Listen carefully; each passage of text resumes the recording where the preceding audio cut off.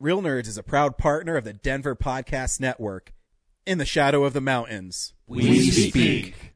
Hello, everybody. I'm JD Lopez, the host of Left Hand Right Brain. It's a free-flowing, wide-ranging conversation that I have with artists doing interesting and creative things here in Denver and beyond. We talk about their personal stories, break down their creative process, and what motivates them. Spoiler alert, it's mostly spite. We talk about all these things and more while kicking back, cracking wise, and always having a good time. You can find old episodes and everything you need to know at lefthandrightbrainpod.com. Oh, hi, podcast listeners. There's many ways you can listen to the Real Nerds podcast. You can subscribe on iTunes. You can also subscribe on Stitcher Radio. You want to send us a Twitter message? You can do that. It's so easy, at Real Nerds. Like us on Facebook, Real Nerds Podcast. You can visit our website, realnerdspodcast.com, where there'll be a lot of articles for you to not only read, but to listen to our previous shows. You can also call us, 720-6nerds5. Thanks for listening, and enjoy the show. I'm Andre Gower. And I'm Ryan Lambert. And you're listening to Real Nerds Podcast.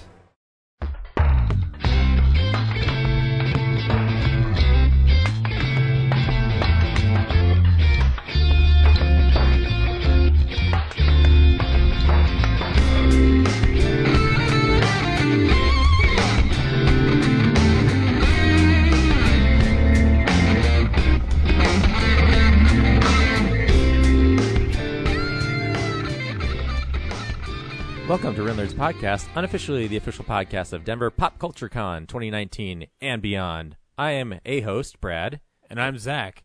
And I got a quick question for you, really quick. Does it feel weird saying Pop Culture Con instead of Denver Comic Con after so many years? It does, and I don't, they could have easily just done Denver Pop Con.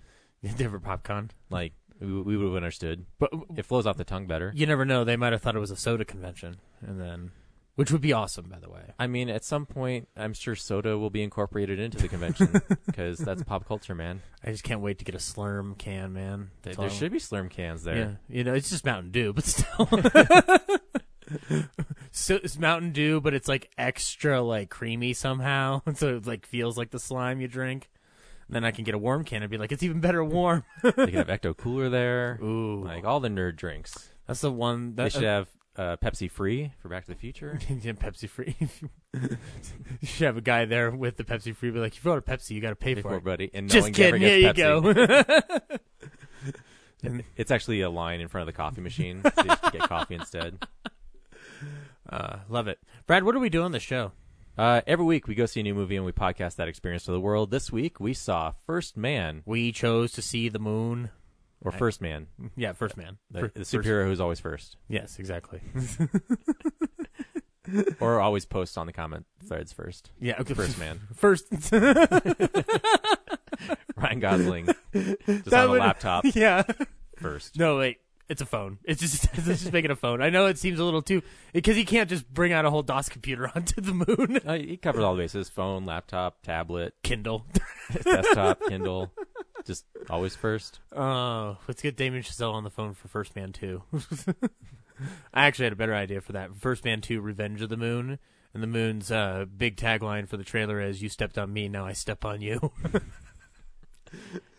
Well, anyway, so we'll review that at the end of the show. And then we'll give our 2 cents real quick on if you should see it or not. And then we'll play the trailer, and then we'll go into spoiler territory. Although I don't know how much spoilers we can do for an historical event.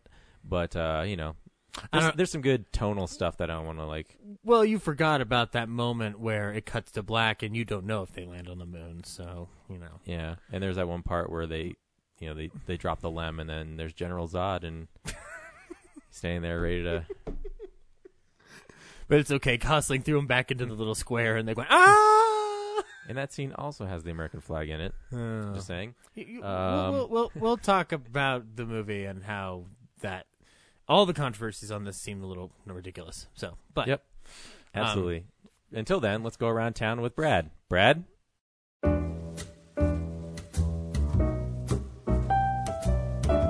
Hey, film buddies, follow me around Denver.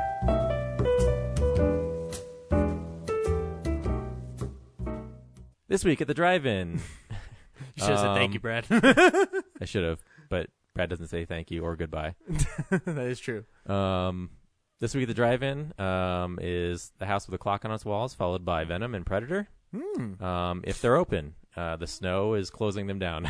Well, today's obviously closed down, but the rest of the week looks pretty sunny, so maybe Yeah. you'll be able to get. Well, out they were there. closed last Thursday too, and it wasn't as snowy.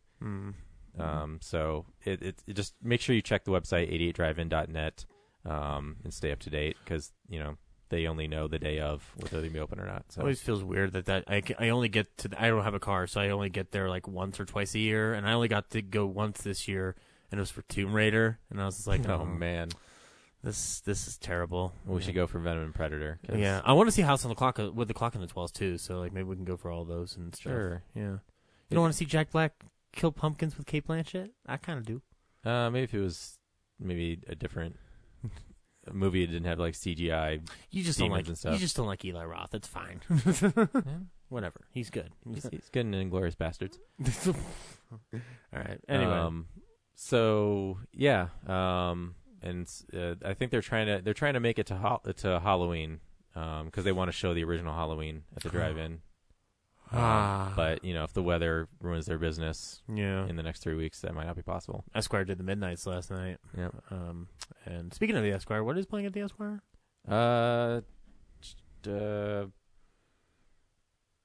Many movies. Dead Air. Esquire, plays old cult classics at midnight. They don't show each things- week. they don't show It's things- probably The Room and Rocky Horror because it's like halfway through the month. I think they do that at the end of the month, though. Sometimes they do it. They double up. And like, yeah, I was right. It's The Room and Pitch Black. So it's Pitch Black is October 19th and 20th. Mm-hmm. But also on Friday, the 19th, they're showing The Room, so it'll probably be the upstairs screen. And then the following weekend, October 25th and 27th, and then on Halloween, they're doing the Rocky Horror Picture Show. So 3 nights that last week of October. Cool. And then since it's the last thing on this page, November 2nd and 3rd is the 25th anniversary of Jurassic Park. Well, that was a summer movie, but it's just they're showing it because it's the 25th anniversary. That's when they could get it in. So nothing to do with November. It's just, yeah. I got to see Jurassic Park on a 35mm print before they switched over, and that thing broke halfway through the presentation. So the whole anticipation was like, well, the dinosaur's going to eat them? I don't know. The dinosaurs are too big to fit the frame, so it broke the film. Yeah. It would have been funny if it broke on Wayne Knight's face, and I'd be like, Wayne Knight, he's able to break film with the power of his presence. You're like, the film's breaking. See, nobody cares. So yeah, that's and then on Thursday of this week is the Emerging Filmmakers Project, and it's October, so it's a program full of scary shorts from the local community. So check that out. Right on. And then of course, Cannibal the Musical is still playing Fridays and Saturdays at the Bug. Next weekend, I got confused. I went last night expecting them to show the movie, and last night was just a sing along to the play.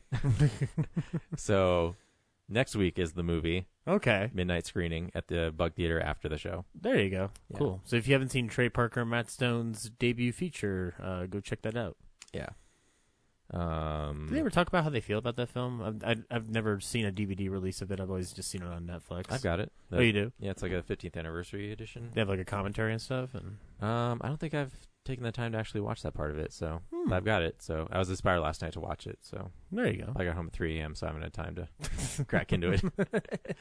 So the extensive universe of Cannibal the Musical. Yeah, you could build a universe out of that.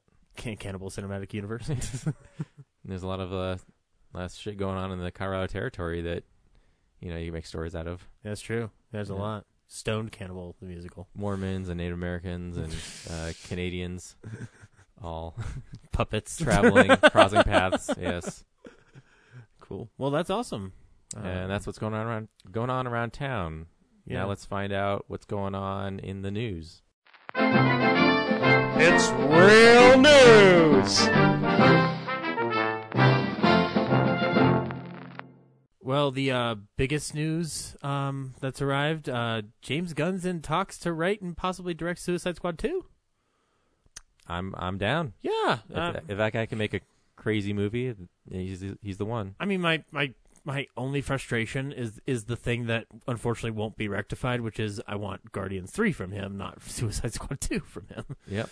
I know obviously that's like, it's like yelling at a wall at this point because Disney's not going to change their mind, and I'm sure Gunn's probably upset enough that he wouldn't want to come back now at this point, even if they wanted him back. I don't know. I think he loves that property enough that he might. I mean, he'd probably need a huge payday. Right. Oh yeah, there would be to alleviate that, but there'd be a huge negotiation on that. But I can also see him just doing it because he's like, it just means so much to him. It's interesting though to think if he does Suicide Squad 2, he gets a little more room to be his older self, which is obviously what was in contention a few months ago. Yeah. But I mean, I love the movie Super. I think the movie Super is an amazingly awkward flick that everyone should check out. Like it's awkward for like mainly the Ellen Page character because she's just all kinds of crazy. But then also obviously Slither and stuff like that. So it'd be interesting to see him kind of like inch a little bit more closer to dark territory. But given what DC's been focused on in its own way, I don't know how that all ties into their plans. Because like, I think they made it clear they're not trying to do the like everything ties together universe type thing. They're just like, we've got stories to tell. Yeah. If they show up in other movies, great. If they don't, we don't care. Yeah. Well, I mean, like I don't know. Yeah, I mean, obviously, and then Matt Reeves is doing his Batman flick, and I mean, Affleck's in rehab right now, so I don't know if I think that I don't know. I would like to see Affleck remain, but I think that ship might have already sailed, which sucks. But I mean, hey, it means Ben Affleck can do some more flicks like on his own, writing and directing, which is great because he's a great director. Sorry, it's going slow. There might be some dead air. I'm sorry.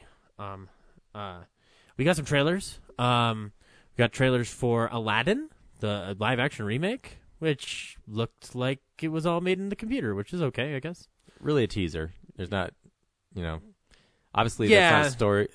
Those Disney remakes aren't something you'll spoil. Like, you're basically going to see like how close are they getting it to the one they made before. I was really, really hoping you wouldn't make a tasteless joke about Robin Williams as a spoiler. No, can't think of anything right now. Yeah, good. Thank you for holding yourself. But it's like, that's what we're looking for is how different is this going to be? Like how much are you going to deviate? How much is going to stay the same? And the trailer is just like, cool, there's the lamp. Yeah. I mean, it looks all photorealistic. Yeah, the only thing they established that I thought was, I get why they're doing it, but it was one of those things that kind of like, I rarely get angry at these things, and I wasn't even angry at this, but I was like sad. I was like, oh, the mouth of the cave isn't going to talk like an animated mouth. It's just going to stand there, and I'm like, I get it, but go. Then again, Disney kind of makes trailers that don't show what's actually in the movie sometimes, as illustrated by the Avengers. So it may still be in the movie. They're just not showing it to you right now. Yeah, and it might just be like open for the sake of them walking inside. You never know. Yeah. Again, like Aladdin has the weird point in my life of being the first movie my folks ever took me to see, and I ran out of the theater screaming. So, it'll be interesting to see if I run out of this one screaming. Yeah. I was like tired of all the the teaser drops of like, here's something that says it exists. I'm like, okay, cool. Well, like I'm hungry for the one that explains, like doesn't show the whole plot, but it's gives me something more to like to munch on, get excited about mentally. Yeah. Well, I mean, we also got a trailer for Glass, a second trailer. So obviously we're getting closer to that. This one made me more excited. I don't know what it was. Maybe it's just the stuff in the air. Didn't seem that different to me. Well, there's obviously different shots and stuff, like just different angles, but I don't know why, but for some reason now I'm really excited to see Glass. I'm going to definitely have to go back and rewatch Unbreakable and Split. And I mean, I love Split for James McAvoy, but I don't really care about the rest of the film, including the teaser that leads into Glass, because that's where I got excited. I know. I mean, there's that moment of like, and then I'm like, oh, okay. It took a while, but okay, sure, why not? I just hope Bruce Willis cares this time. But I mean, like I said, and also I like Samuel L. Jackson with that character. I think that's the main reason I'm super amped for it. We got a little bit more of him with it, but also his mother in the whole proceedings, which I was like, that's pretty cool. I can't remember if it's the same actress. It doesn't seem like it is, but we'll see. Could have put her in old age makeup. You never know. Maybe. But we also got a trailer for something else that was amazing somehow. For Netflix's The Christmas Chronicles, which features Kurt Russell playing Santa Claus, and it's basically just Jack Burton as Santa Claus, and it's pretty awesome. And I want it. Okay. I want a physical copy of it. Give it to my nephew and be like, here, this is real Santa Claus. None of that Tim Allen bullshit. Watch Kurt Russell be Santa Claus. Because his beard is perfect for Santa Claus. We also got news from Marvel that Ryan Coogler is going to direct and write Black Panther 2. So cool beans. And also on the Marvel front, Iron Fist has been canceled by Netflix, which I didn't see Iron Fist. The only Netflix show I've seen is Daredevil, so I don't know how they're doing over there, really. But I guess that's a shame. And then the final thing in Marvel news is Black Panther. They're widening the field on what Disney wants Black Panther to receive the awards attention, so they're only making. They're only rooting for one category nomination for Avengers: Infinity War, and Black Panther's their main focus for awards season, which is something that they haven't really created campaigns for really in the past. Like they haven't really like gone toward that, So, well, it'd be nice if everyone could just focus on the art and not worry about, strategies on how to win awards. Well, I mean, that's more Disney's business end, and for that matter, Marvel's business end handling that. But obviously, Avengers: Infinity War's consideration category is visual effects, which those visual effects are pretty amazing. We also saw some visual effects today, though, for this movie that are pretty cool. So, who knows what'll win that award? The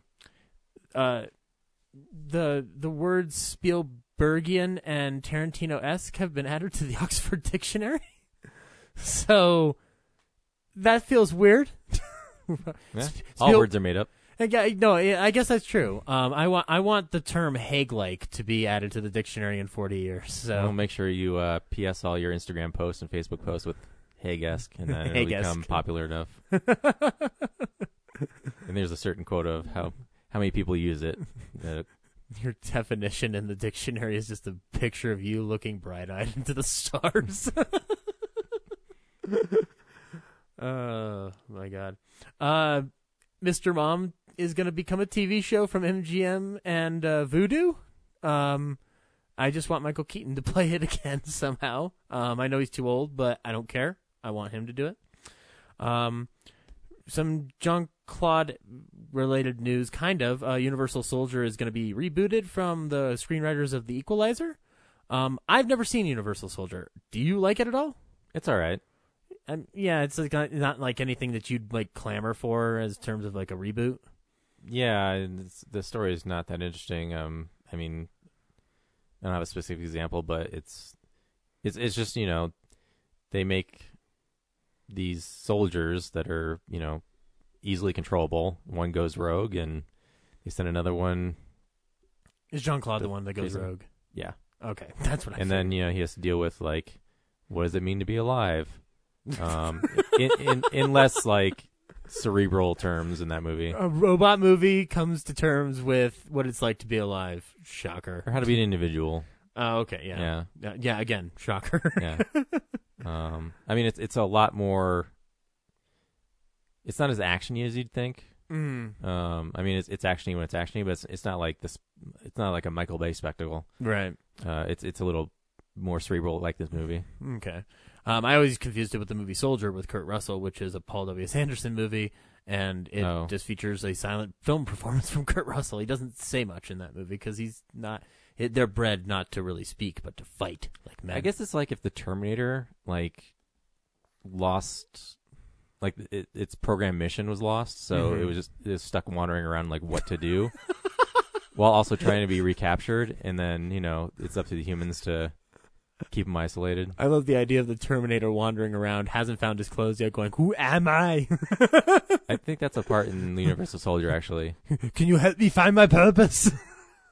I think, he shows up nude at the motel room of the female co-star Yeah. before they go on their little adventure. Are you my wife? We make love? I might try to recut Universal Soldier with Terminator dialogue. Are you Sarah Connor? This is the second to last piece of news. But Annapurna, Megan Ellison's company, is reevaluating its film division. Long story short, they got rid of one of their executives, or one of their executives left. After they were going to be going ahead on two other films. One was going to be a Jennifer Lopez movie, and the other one was, doesn't say here, but it seems as if though they're like in financial trouble from the way the article is written, because I mean Annapurna, like, unless it's like latched on to another studio that has wider distribution, has had a hard time making their budget back on their feature film projects. It seems like, if anything, their TV division might be doing better, but I don't know the full story. That they've only revealed that one of their executives left and that two of their properties went out into the wind, and STX picked up the Jennifer Lopez one. So it's like a movie about a stripper who does something. I don't know.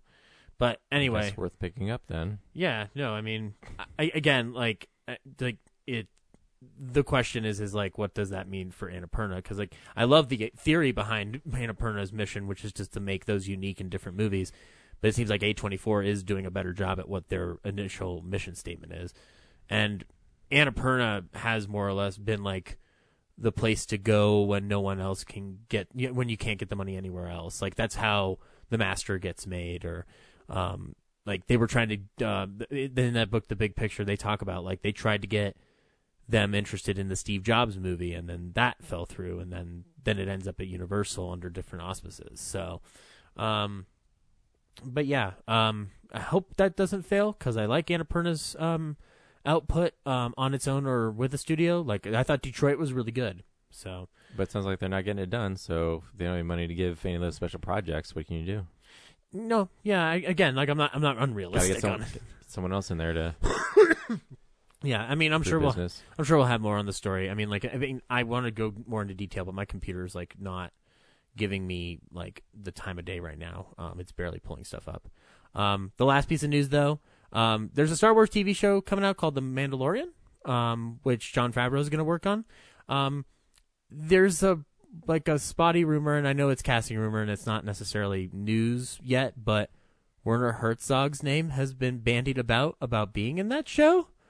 I don't know who he's playing. I don't care who he's playing. I want Werner Herzog in Star Wars. I want that crazy German son of a bitch in a Star Wars. I don't care what he does. I want to hear his voice talk about like force shit, intergalactic treaties, like being a gangster for Jabba the Hutt. Like, Jabba, listen to me. Like, I want that. I want that. I don't know what it sounds like yet. I imagine it's like a cross between science fiction and his character from Jack Reacher, and maybe that's fine for me. Or he could be narrating it, and that'd be awesome too. This is why no one's gonna ever trust you to be a producer on their movie. You just lack the vision that I and Jon Favreau share, apparently. So that's news? Yep, that's news. All right, let's find out what DVDs and Blu-rays and 4K Blu-rays and VHSs and all that coming out this week. DVD releases and Blu-rays. This week, we got a 4K of The Big Lebowski. Yeah. And then there's a little bowling ball set. Yeah, it looks okay, I guess. I kind of wish they'd stop milking that shit. Give the release, that's fine, but I don't need a gift set. I think they did this gift set with the Blu-ray one. Cause it sounds like they already have, but now they're just doing it for the 4K. Yeah, so it's a little bowling bag with a bowling ball. I think it's to scale. Yeah, no, the bowling ball is like as big as the DVD, which the DVD's cover is a little sweater. Mm-hmm. So that's cute. Yeah, it's fine. Shit. I'm loaded up. we're also getting Ant-Man and the Wasp on 4K, Blu-ray, and Best Buy Steelbook and Target exclusive. So I liked Ant-Man and the Wasp, and I'm pretty steady with those Steelbooks, so I'll probably go ahead and grab it.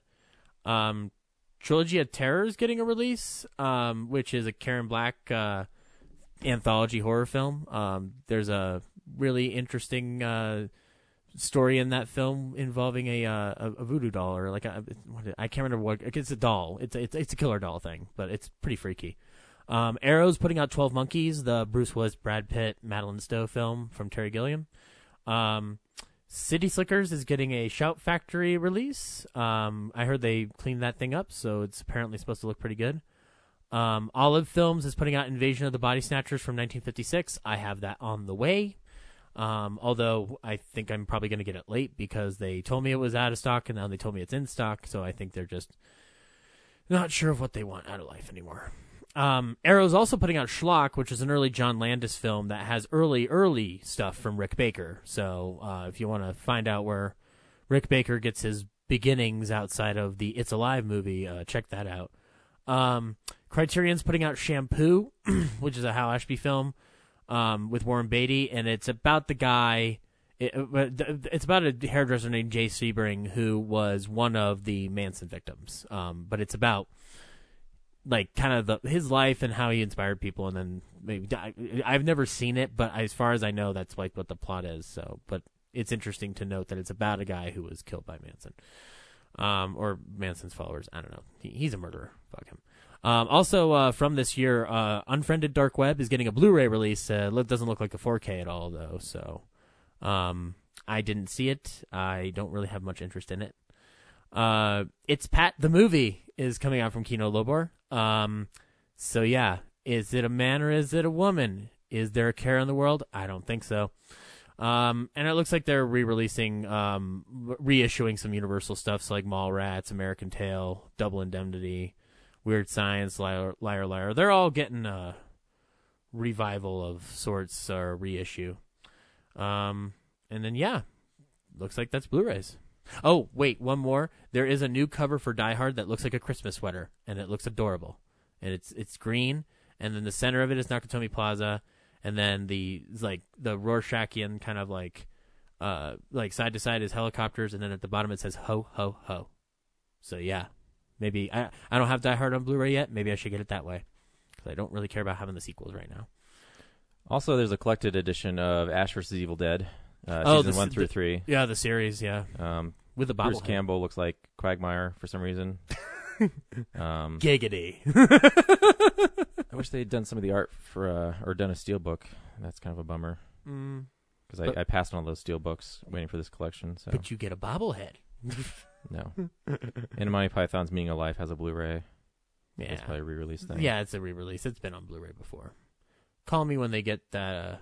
all three of them together in a package again, because they did that for DVD and it was awesome and I loved it. Also, Danny McBride's new film Arizona is coming to Blu-ray. I thought that was just a Netflix thing. So is Netflix doing Blu-rays of their movies now? They've done Blu-rays of their shows, so I know that, but I thought they were trying to keep their movies to the service only. So, oh well, cool. That's Blu-rays, son. I guess we'll talk about what we've been watching. So, yeah, this is the stuff we've been watching. Zach, what have you been watching? Not a whole lot. In preparation for this week's film, I watched Apollo 13 again.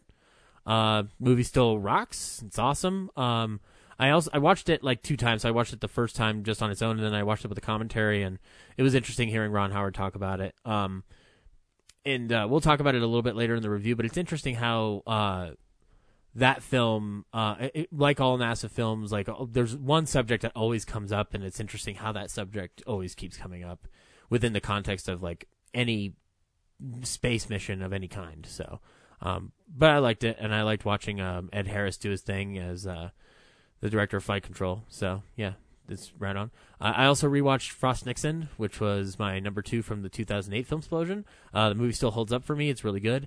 I've read that there's apparently some backlash years later about that flick, which I don't understand because it's a really solid film about that interview, even though obviously it is like super dramatized and exaggerated on the importance of that interview. It's still pretty solid, and I think Michael Sheen's still terrific in the film, and obviously Langella is great. I rewatched A Trip to the Moon, the Georges Méliès film, because I got the Blu-ray from Flickr Alley of there was a restored print of the original 15-minute of the shorter Trip to the Moon with its original hand-painted colors that was done in France and shown at Cannes in 2011 around the same time as Hugo was going to be coming out. So I watched it, and it looks beautiful on Blu-ray. And it's interesting to see it along with the soundtrack for the film that they got from a French like new wave-ish band or something like that. Because it's obviously there's no score for the original Trip to the Moon because it's a silent film from the 1900s. So, but yeah, I mean, the more amazing thing about it is that there's a documentary about how they got that film restored. Like apparently that film was like basically with the nitrate print, it goes into emulsion and like becomes sticky. And then it's like just unusable. Like you can't do anything with it. But the technology, I didn't realize, has apparently gone up in such a way that they can actually restore a lot of those ones if they're in a certain condition where you basically have to peel it one at a time after it's been like sitting in a certain liquid, and then you photograph it from there.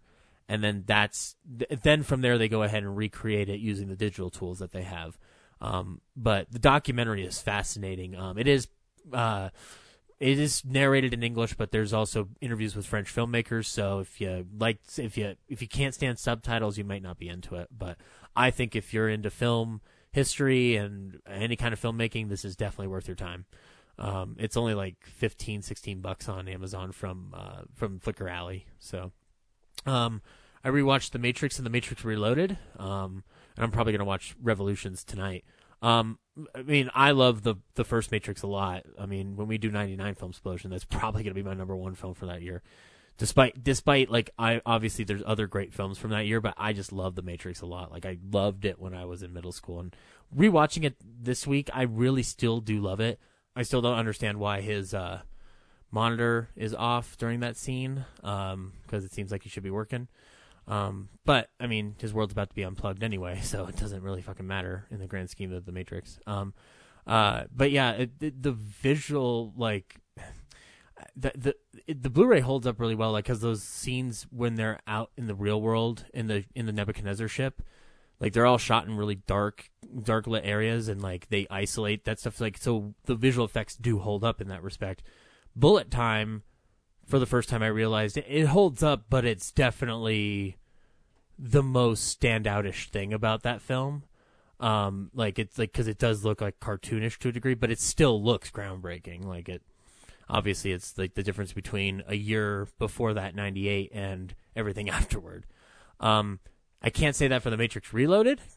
Its visual effects stick out like a sore thumb. That Burly Brawl scene with Agent Smith looked so awesome in theaters when I saw it in 2003, and now it just looks like a flat-out video game to me. So Blu-ray doesn't do the best job of helping that.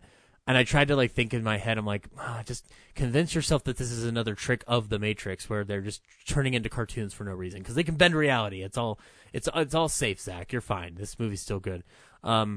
Because like I like the sequels, because I like the fact that they're attempting to be challenging and often succeed and sometimes fail. The thing I like about that film is the thing that people tend to like poke holes in, which is the architect scene, because I like the idea of like, oh, he did the hero's journey and then it turned out to be pointless. So that's pretty fun for a big budget blockbuster movie to like throw things in people's faces. I always like it when people do that. I'll rewatch Revolutions this week and tell you what I think next week. And then I'm trying to think if I watched anything else. I don't think so. Yeah, no, I didn't watch anything else this week. That's all I watched. Okay. Yeah. Oh, wait a minute. I'm sorry. There are two things. I continued my Universal Monster binge, and I watched The Mummy's Hand from 1940. It's when the only good mummy movie in the Mummy universe is that first Mummy. After that, they all turn to crap. as evidenced by the fact that this movie is only an hour and 6 minutes. It's basically about like, a mummy is protecting a tomb of a princess. He has to have tana leaves injected into him in order to walk around at night and avenge people who are trying to rob his grave. And it's all kinds of silly. It's quickly made, you can tell. And then the other one I saw was The Invisible Woman from the same year, which is basically it's about a scientist who's being funded by a Playboy billionaire for his experiments, and his experiment is obviously to make someone invisible. But the only person who answers the ad to be invisible is a woman, and it like throws him off because he's like, oh, a woman, oh, well, I can't do it. I'll be uncomfortable if I'm, like asking a woman to strip down in front of my machine, and like, but it's whatever. She gets invisible, and then she goes and wreaks havoc and seeks revenge on her employers who treat her like a piece of meat, and then the classist people who throw shit in her face. And then the rest of the film is about trying to prevent gangsters from Mexico from stealing the machine so that their boss can turn invisible and return to America. It's pretty nuts.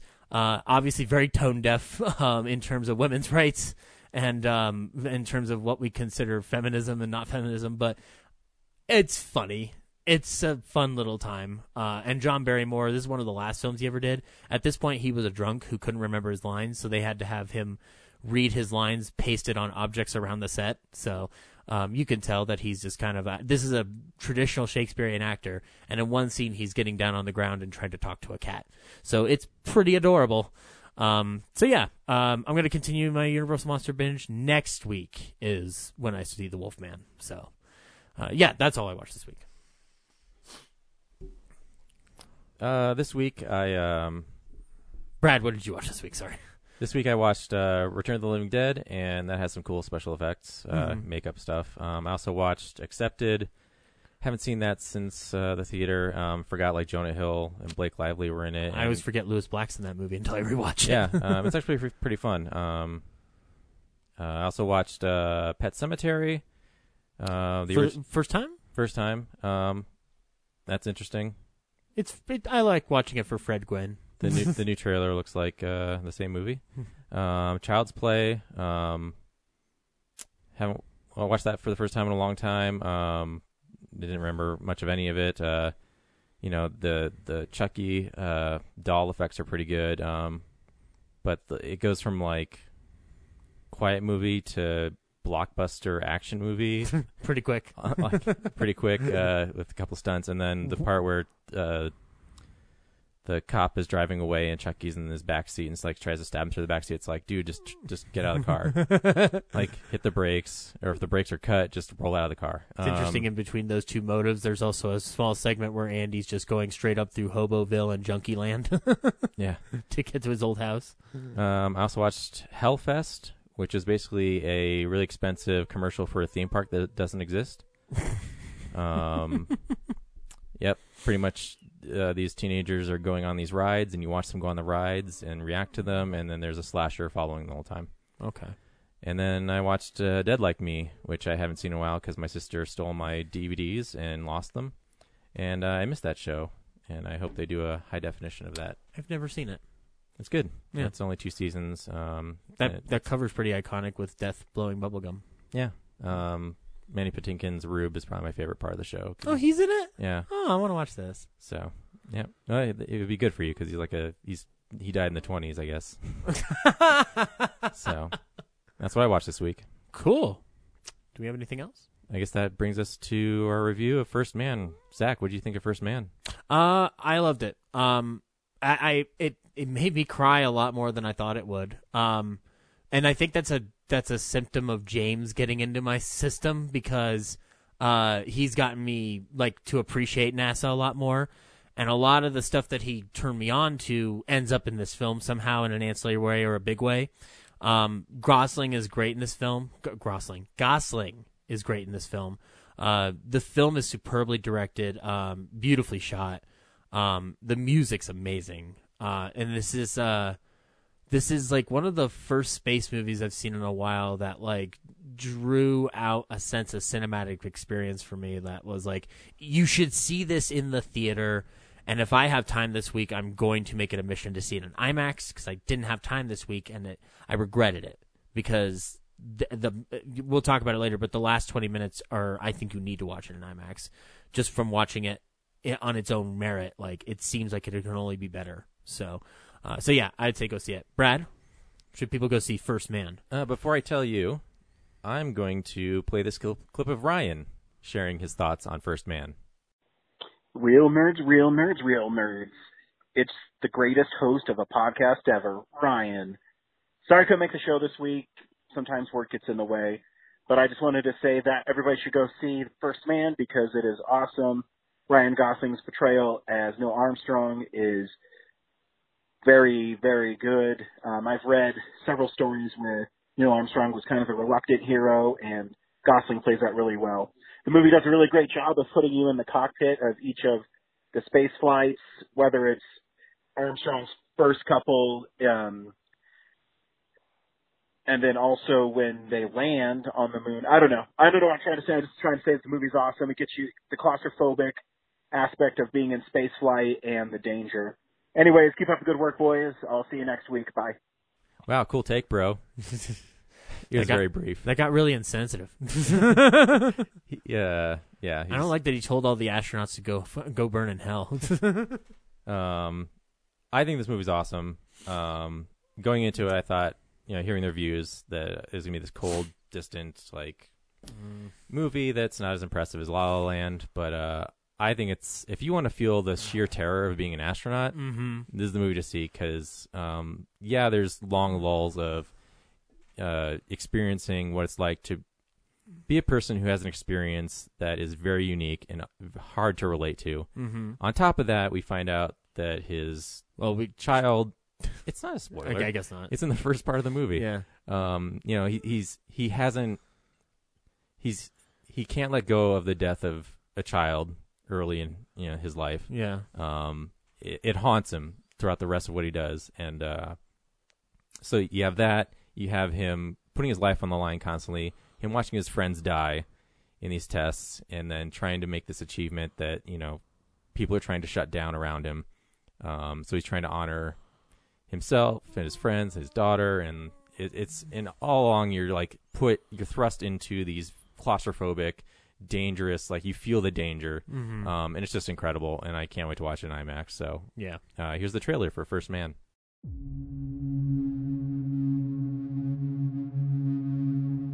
I see the moon sees me. Down through the leaves of the old oak tree. The vehicle's not safe. We need to fail. We need to fail down here so we don't fail up there. Please let the light that shines on me. Neil, everyone's in agreement. We'd like you to command. Shine on the one I love. Mom, what's wrong? Nothing, honey. Your dad's going to the moon. Neil Armstrong, Buzz Aldrin. We have a go for main engine start.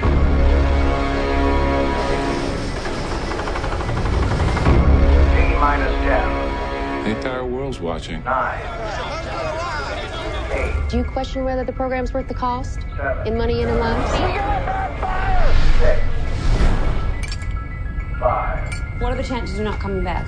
4. Those kids, they don't have a father anymore. 3. So you're gonna sit the boys down? 2. And you're gonna prepare them for the fact you might not ever come home. 1. Do you think you're coming back?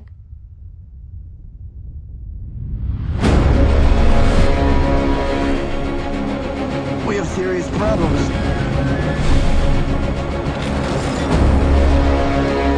We've got this under control. You're a bunch of boys. You don't have anything under control.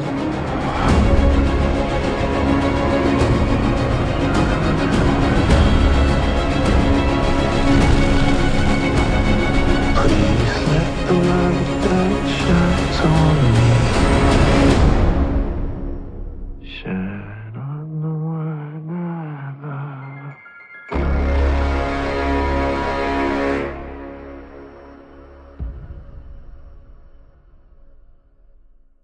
Yeah, I don't understand the cold and distant reviews. What movie were they watching? Well, I would admit the first 30 minutes were hard for me to get into because it's not a movie that says, like, okay, here's this point in time and, here's these people. Like, I didn't know who some of the characters were until an hour in because they don't just say, hey, what's up, Elliot?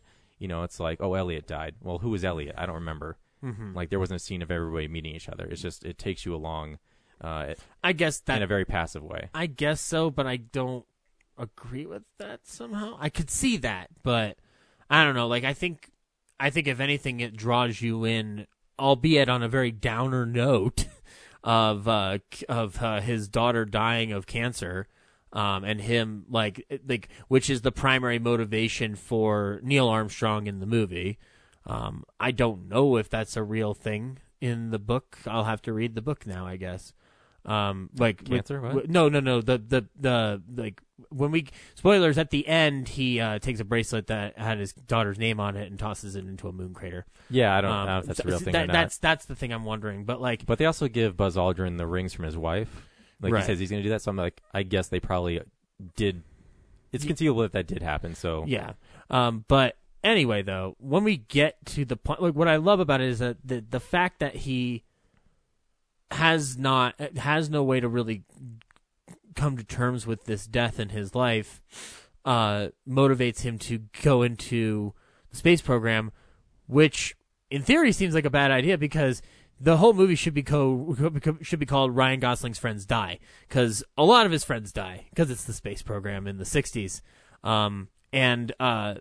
It's interesting. I mean, obviously, as I said, James's knowledge of NASA has seeped into me in a big bad way over the past year and a half.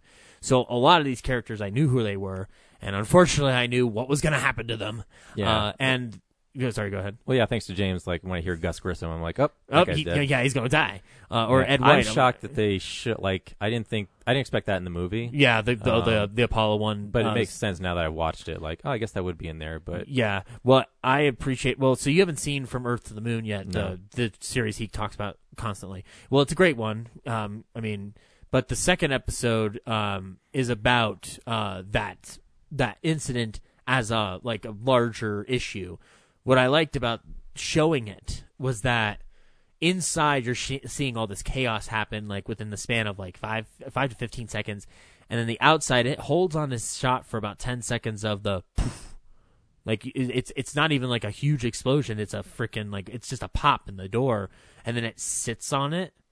And like Chazelle's really good at knowing when to cut away and when to hold on something, and he does it a lot throughout the rest of the film regarding the space travel. The Gemini going into the other unmanned to dock with the Aegis or something. With the Aegis, yeah. The most terrifying scene I've seen all year. Yeah, it's very, very nerve-wracking. Like, I mean, I thought the first 15 minutes were nerve-wracking with him, or the 10 minutes with him in the doing the atmosphere, going past the atmosphere. Gyroscope. Yeah, the gyroscoping. Yeah, I thought that was nerve-wracking because that's how it opens up and it kicks you right into the film. But that sequence with the Gemini is unnerving, erratically shot. It's nerve-wracking. And it's a great scene with Claire Foy, who plays his wife, telling him to turn on the radio, or to turn it back on. And we haven't talked about her yet. She's fucking incredible in this movie. The scene where she just gets right in Ryan Gosling's face is just like, you have to sit down with our boys and you have to tell them that there's a chance that you won't come back, like, because I'm done. Like, I was just like, that's fucking amazing. Like, that's just incredible performance. Like, I mean, I don't know. I think Ryan Gosling gives one of the best performances of his career in this film, but I think Claire Foy is going to steal the thunder come awards season. But in time, we're just going to realize that this is a tour de force from both of them. But and then, I mean, it's a beautifully shot film. Like, so it looks like, it kind of feels as if though it's of a period of like the early 70s to mid 70s or something like that. Like, it's got that texture on the film to it. Like the grain that they're using, like, I don't know what stock they use, but it feels aged. It feels like an older film. And the way they film space is interesting.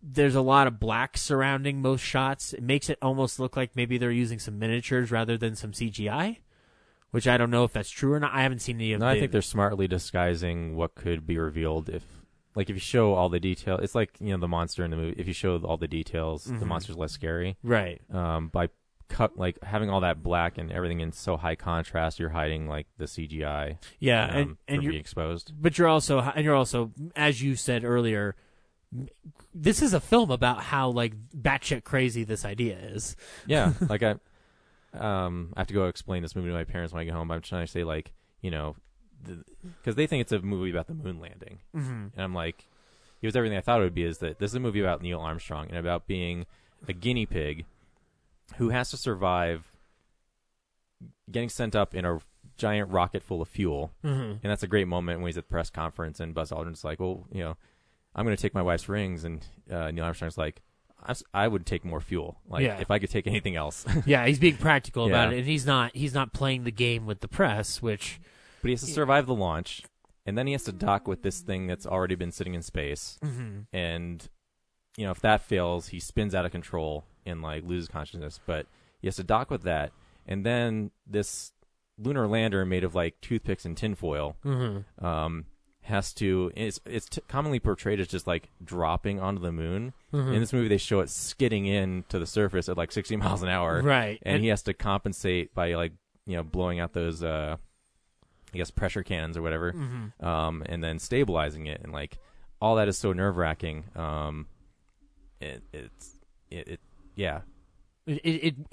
works. It's effective. It operates. It doesn't operate like a horror movie, but it operates like a thriller. The tension's high. Yeah. It's not. It shows that it's not just this easy thing to do. It's not this.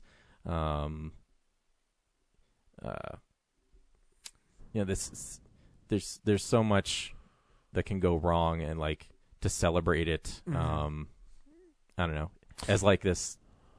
Not try to get political here, but the movie being about him, it's he didn't buy into this is for America and stuff. It's if you watch the movie and understand the process of it's a miracle that a human can do this. It's so the whole controversy about not putting the flag on the moon, that flag's all over that fucking movie. I don't want to hear it. Yeah, it's just not shown obviously being the stick in the ground. It's but there's a shot of it stuck in the ground. Yeah. It's just from far away because giant wide shot. It's right next to the lunar lander. Yeah, I can see it. It's there. There's a flag on the lunar lander, a sticker. It's on their uniforms. His son throws up a flag when he launches in the Gemini. It's that was the most bullshit stuff ever. But his philosophy is he doesn't buy into the nationalism of it. He's the government wants to shut down this program. Oh yeah, they don't want to do this. I have to keep convincing them to do it. So I don't care about putting I'm doing it because I have to, and it's there. I'm only there because I'm trying to exorcise this demon that I'm carrying with me. And there's this beautiful motif running through the film of the first time you see him, he's just a little bit above the earth that he can see the clouds. The second time when he goes up in Gemini, he's up enough that he can kind of see a bigger picture of it. By the time he gets to the moon, it's the whole fucking planet. And that kind of rule of three, kicking it, keeping that theme throughout the film. And he says a line about it about the further I get away from it, the clearer it seems to me. I think that's the line. I don't remember if it's exact, but that's just a beautiful through line throughout the film about and how it all ties back again to the death of his daughter and just his ability to cope with it and discuss it. And I think actually what's amazing is that the film does end on the strong note of when it's all said and done, it's about people who love each other and a man who loves his family. And then you have that shot of him in quarantine and she's on the other side and they're just communicating through the window. It's I don't want to get too hyperbolic about it, but it reminds me of the movie Arrival, where you have them communicating just through that barrier and that touch and stuff. And I'm it's kind of just like that. It's almost like Neil comes back a different person, but not really. You know what I mean? It's no, they say in that movie of him being one of the few people who've broken through the atmosphere, looking back on the Earth. It's I'm one of 10 people that have that experience, and I don't know how to relate that to you, and it changes your idea of there's a bigger world out there, and it makes you feel so insignificant. Yeah, and it's like I say, it's almost like it's like Claire Foy gets to talk to an alien now, and just the music in this film is fucking beautiful and matched up with the imagery is amazing. The song that he plays with his wife when they're dancing, which by the way, Damien Chazelle can't not have dancing in his movies, guys. I don't know if you know this. No matter how subtle it is, the only thing I thought that would happen is Ryan Gosling was going to tap dance on that fucking moon, which would have been amazing. Is there dancing in Whiplash? There's music of some kind, I guess. I don't know. Well, yeah, there's music. I can't in remember. most movies. I can't remember in Whiplash, but going forward, he can have nothing but dancing in his movies, even in the subtlest way possible. The moment I saw Ryan Gosling putting on that record, I'm like, oh shit, musical sequence. But that song he plays for his Someone wife should recut, like when it comes out, take that scene, put the La La Land, Another Day in the Sun on. But no, that actually the better scene for it is when they're playing music in the lander. They hands him that Buzz Aldrin that tape. Yeah. And puts it in, and that's when you could. I want to do that with any kind of song possible, like Wu-Tang Clan ain't none to fuck with. Like, guys, you hearing this down here? Wu-Tang, Wu-Tang. But that song matched with the image of them bursting through going through the sky and toward the moon is just haunting. Like it's. Like, I love it. Like, the mood of certain movies about space can affect me in a deep way. Like, I mean, 2001 does it, but it doesn't always do it. Whereas this film, like, is one of those notes where I'm like, oh, you played a classical song over footage of people going to the moon. It's eerie and it chills my spine. And, I love it. And then the cues for the score, like, it's incidental music. Like, it doesn't necessarily, like, motivate the action. Like, it's there to support it, if anything else. It's Justin Hurwitz, the guy who did the stuff for La La Land, and going from such a broad score to something very intimate and small shows that he has great range. Yeah, I loved it, man. We got to find a way to go see it in IMAX and see if they still have those patches available for us to get. Yeah, I mean, the biggest regret of this episode, obviously, is that James is not here, because then we would have gotten like a 4-hour explanation on how amazing this film is from top to bottom from him. But I'm sure we'll hear him talk about it when he's back in town. So, yeah, First Man. So next week we're seeing, not quite sure, because we're kind of debating between if we should push Halloween to Halloween and see Bad Times at the El Royale, or see Halloween and then Bad Times over Halloween. It's confusing. Or we change it all up and see A Star Is Born 2 weeks in a row. Yeah, good luck convincing everyone to do that. Y'all just don't like Lady Gaga. I don't get it. There's more interesting stuff out for me. Nothing's more interesting than Lady Gaga, except for space travel, apparently. Also, more interesting things than a movie that's been remade 3 times. So, excuse me, that's a tale as old as time, song as old as rhyme. Starry is born. I'm done. I would have missed that week. I could have. Yeah. All right. So, well, then until next week when we watch whatever the hell we decide upon. Bye.